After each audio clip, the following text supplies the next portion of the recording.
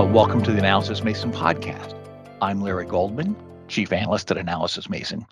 Today I'm talking with Maria Thunberg about sustainability in the TMT industry. Maria is a principal, and I want to note right up front here that there is a link in the show notes to a page with more information on sustainability. So welcome, Maria. Sustainability is on everybody's lips. How do you define sustainability? Well, thank you, Larry. It's really nice to engage in this conversation on sustainability with you.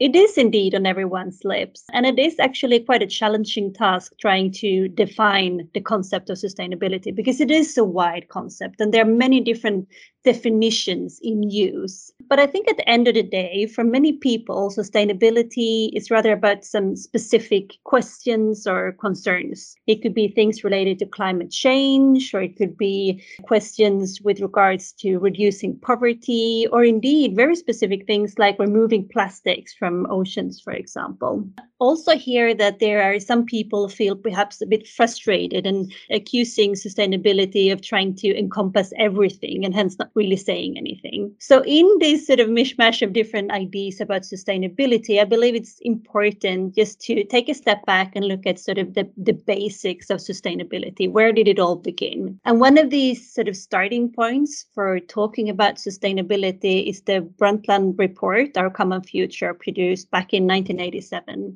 Where they were saying that, well, actually, sustainability is about meeting our own needs without compromising the ability of future generations to meet their own needs. So that's one sort of very basic and fundamental way of defining sustainability.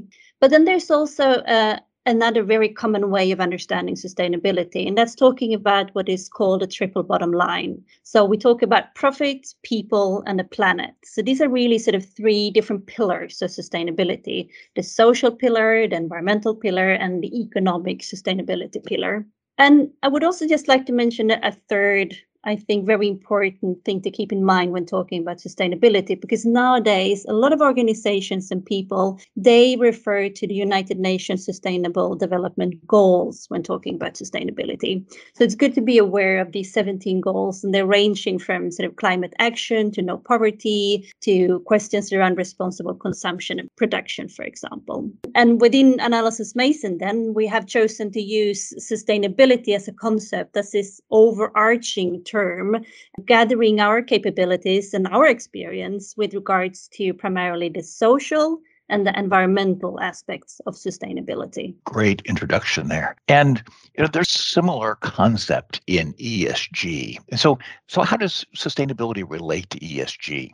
Yes, so this is one good example of many different sort of definitions being in use with regards to this area. And both ESG, which stands for environment, social, and governance, so both the ESG framework and the sustainability sort of framework or concept aims at the end of the day to support business development that only takes what is needed. So leaving economic and environmental and societal systems to be able to sort of limitless existence. But if you look at it a bit more closely, there are some important differences between ESG and sustainability. So ESG is a more recent concept than sustainability, and it has been developed specifically for the investor community. So dating back to 2006, it's commented in the United Nations Principles for Responsible Investment. So this is sort of how the ESG framework came into existence. And it's also important to know that the ESG framework includes some specific criteria in order to measure and follow up on the sustainability-related aspects. So it's a more specific framework, the ESG framework, compared to sustainability, and it's also developed for the investor community primarily. Very good. And so as we talk about sustainability, we're embracing very broadly things that actually embody ESG as well. Indeed, yeah. So it seems that sustainability has become much more important in the past year. What are some of the recent developments that have led to this increase in awareness and importance? I think there are at least two different reasons for the increased awareness and importance in these questions, and they're of course interlinked. And the first part of it is that we see increasing challenges with regards to several of the sustainability related aspects. For example, climate change, which is increasing in intensity, but also the problem area with the loss of biodiversity. So these two aspects are becoming even more severe, and we see a drastic change in those. And in parallel, we see that the new generation, the millennials and the Generation Z, they are demanding change. So they have a different kind of education than older generations have, and they are demanding us to actually act upon the facts that we have and to create a more sustainable planet. And I think this is reflected in the interest for the United Nations COP conference that was held in Glasgow last year. And it was interesting. And I attended this and listened to sort of the engagement, both from the young people, but also from the big players. So we had, for example, ITU participating, talking about the challenges caused by the digital transformation, but also the possibilities that we can push with help of new digital technologies. Very good. So we've been talking broadly about sustainability and various things that have been going on, but let's talk now specifically about what's particularly important for the TMT industry. Yeah, so I think it's important to recognize that the TMT industry is one of the fastest growing greenhouse gas emitting and energy consuming sectors. So because of the digital transformation that we see in society, there will be an increased demand for the TMT players to take sort of an active role in trying to push the sustainable development. We see, for example, an increased interest in things like green data centers. But there's also some issues that this sector needs to deal with with regards to the social dimensions of sustainability. We have, for example, an industry that is sort of facing many challenges in terms of the gender balance, who's actually working and pushing the development within this industry. And we also have a new set of customer and employee demands. So this is something that the TMT players need to be aware of and to meet.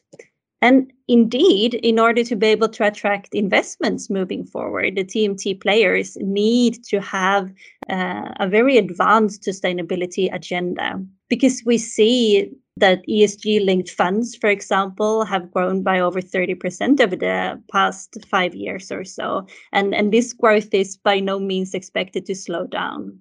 And there are also other reasons, I believe, for TMT players to engage in sustainability. It's a potential to reduce costs. Talking about energy prices these days, for example, having a more sustainable and novel idea of how you want to engage in the energy question might be very important for your operations moving forward. And also then, of course, in terms of risk management. So Maria, as we got started, you mentioned a few of the frameworks and all that are driving sustainability, but what are some of the frameworks and definitions that are in use that are particularly relevant for TMT?